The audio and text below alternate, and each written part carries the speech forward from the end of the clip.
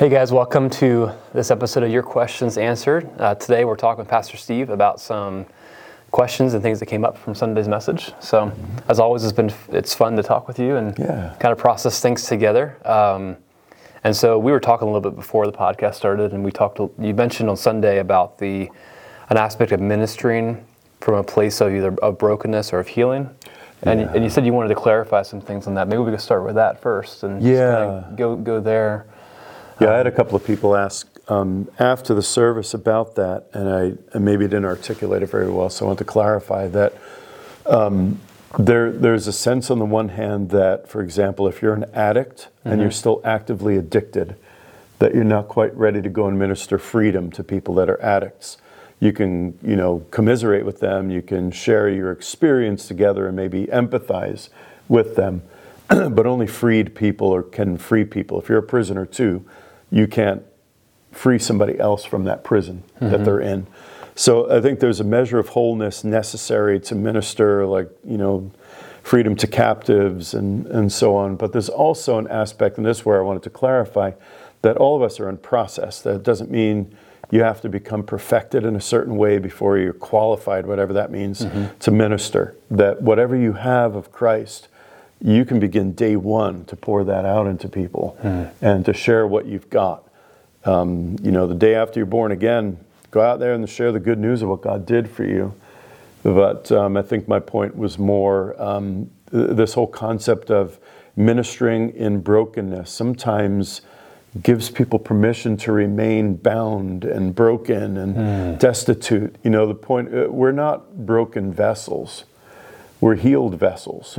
We're made whole in Christ. But a chastisement that brought us shalom, nothing missing, nothing broken, was laid on Jesus. So I really wanted to just urge people more toward go after that. Don't be satisfied. More on that this Sunday. All right. But don't be satisfied with a half crucified life and a half resurrected life.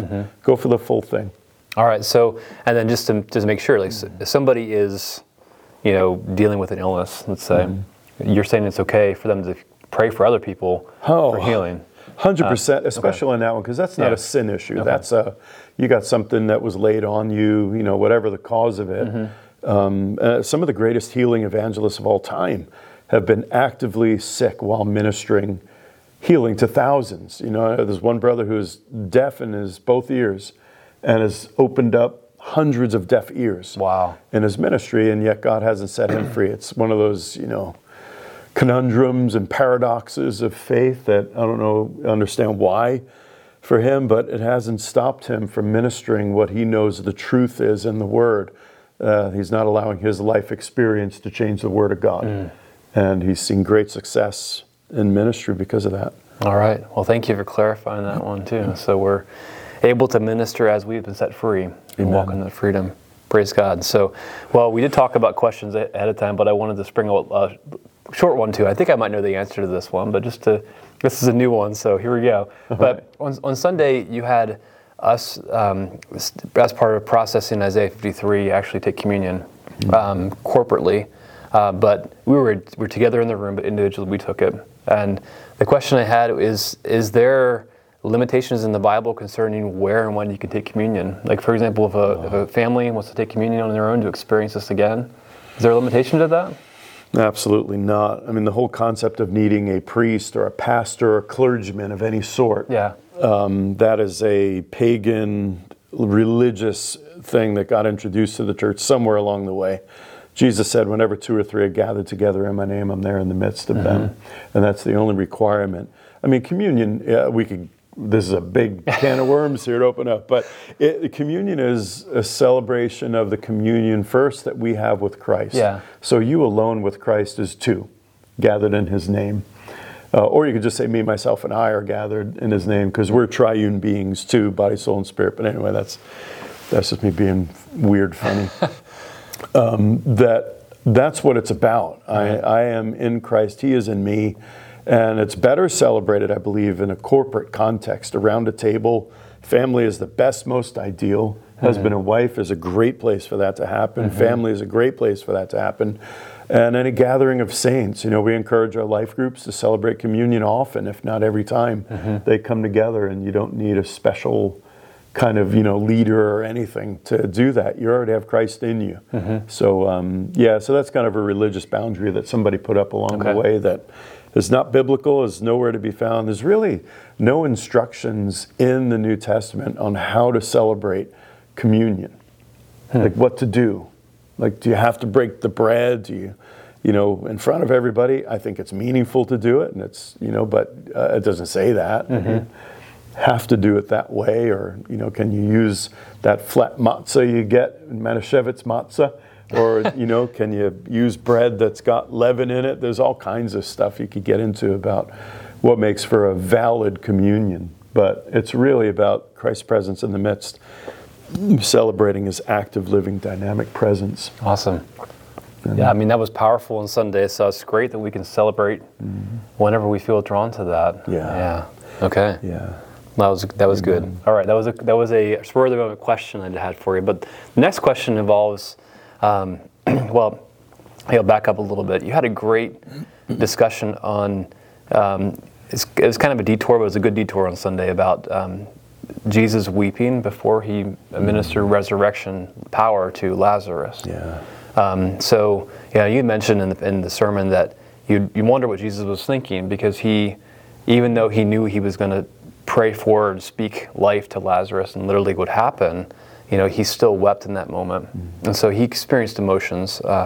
So that aspect is that it's fantastic that Jesus experienced everything we experience. But I want to talk about the kind of the interplay of emotion with experience. We talk a lot about theology in this podcast sometimes, but I also want to talk about emotion and experience a little bit too. Let's just say somebody on Sunday morning, had a profound experience during communion. They felt like the list of things mentioned in Isaiah 53 were cast off, like step by step.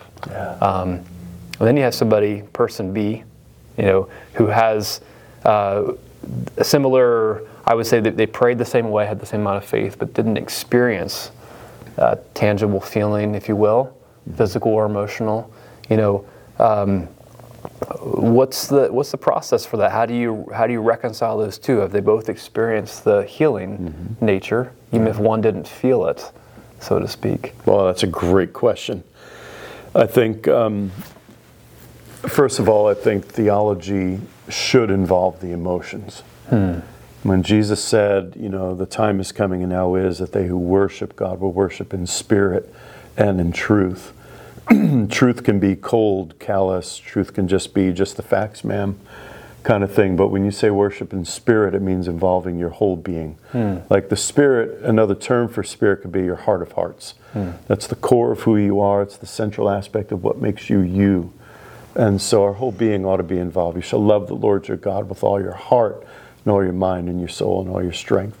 So involving our heart in everything that we do that's spiritual, I think, is a sign of a soul that's been set free. So those two people, for example, you don't always feel it in terms of this exhilarating, exciting kind of experience whenever you encounter God. For some it's weeping, some it's laughing, some it's jump up and down joy, whatever the emotional response is. Yeah, that ought to happen sometimes, but it's not the most important thing. The most important thing is that the transformative work of Christ just happened inside somebody. And, so on the extremes of this equation, there's some that have an emotional response to the Lord every week, but nothing changes. You can cry at the altar, you can, have these profound, like you feel drained of all emotion at the end of it, encounters, but then there's got to be something of living it out. And that doesn't always feel exciting like in that moment. It's like marriage, you love each other, and sometimes there's that passion is like the day you got married, and then there are other days that you're just being faithful to your covenant because you love each other, and so you're faithful through it all. And I think most of our walk with God is that it's not just this constant hopping from emotional high to emotional high, but it's just faithful. I love God, He loves me, we're walking together.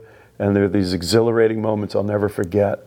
So I think it's important not to prioritize those, but it's also important not to diminish the importance of those. Somebody who never feels anything with God, may have an issue where part of their heart is still bound by something. You know, they say that, counselors will say that the worst condition of the human heart is not sorrow or anger, you know, the negative emotions. It's being numb.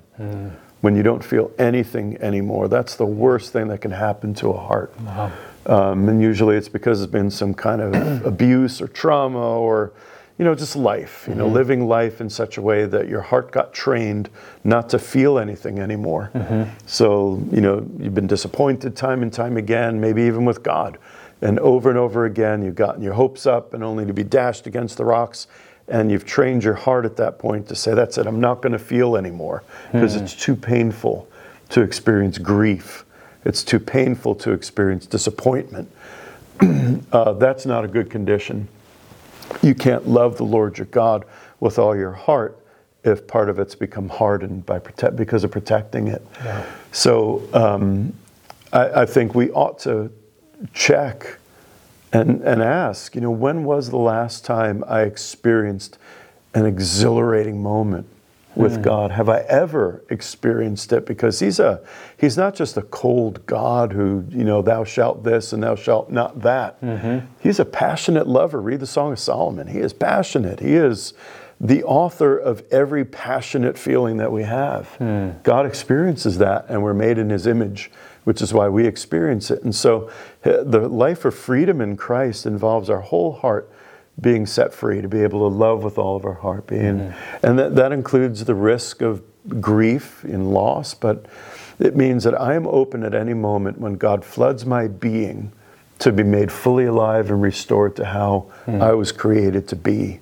And if he gave us an emotional spectrum, everything from the heights of joy to the depths of despair, those are all in the human emotion palette, if you will, that we ought to be able to paint with the entire palette of human emotion. You know, I started out in Christ, I had about that big of a range of feeling because I trained my heart to shut down, don't feel. You know, New York City streets, I learned how not to be hurt. And so I wouldn't let anybody in. You can imagine how devastating that is to a marriage and to being a father. And to this day, I'm still growing in it. You know, I'm not there yet, but you know, if I started out here, maybe I'm here, maybe one day I'll be here. I don't know how to measure the range, you know, of what.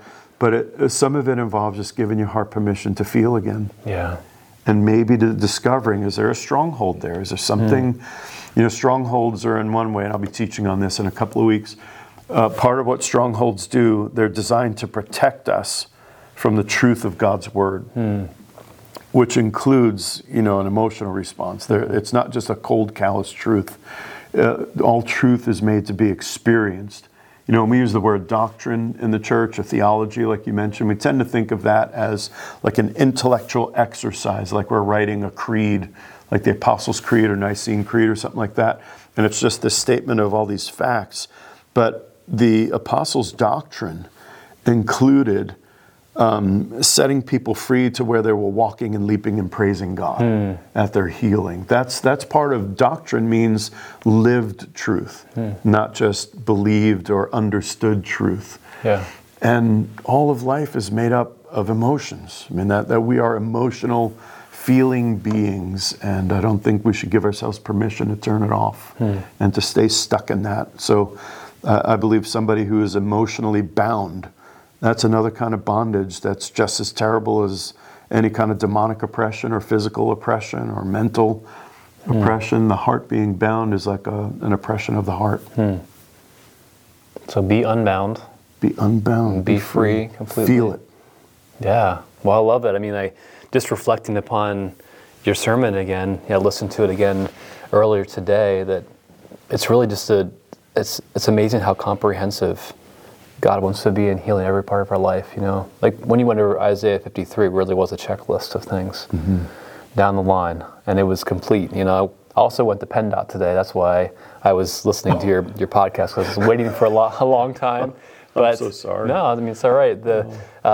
Another story for another time, but you know, they were comprehensive in a way too. They had a checklist of things you had to bring certain documents to get this paperwork done, and I just love that Jesus is like that too. Every part of our body He wants to heal. Every part of our soul and our spirit He wants to heal. So you don't have to wait in line for it either. Yeah. So. praise God for that. No lines, no waiting, baby. Yeah. 24/7, 365. And no charge either. So Yeah. Awesome. Well, thank you for talking today. This is really good, and Great. appreciate the chance to dialogue about this and clarify things. And thanks for watching, guys. We appreciate you. Thank you for engaging with us as we engage with the Lord too. And bless you and have an awesome day. Take care. Amen.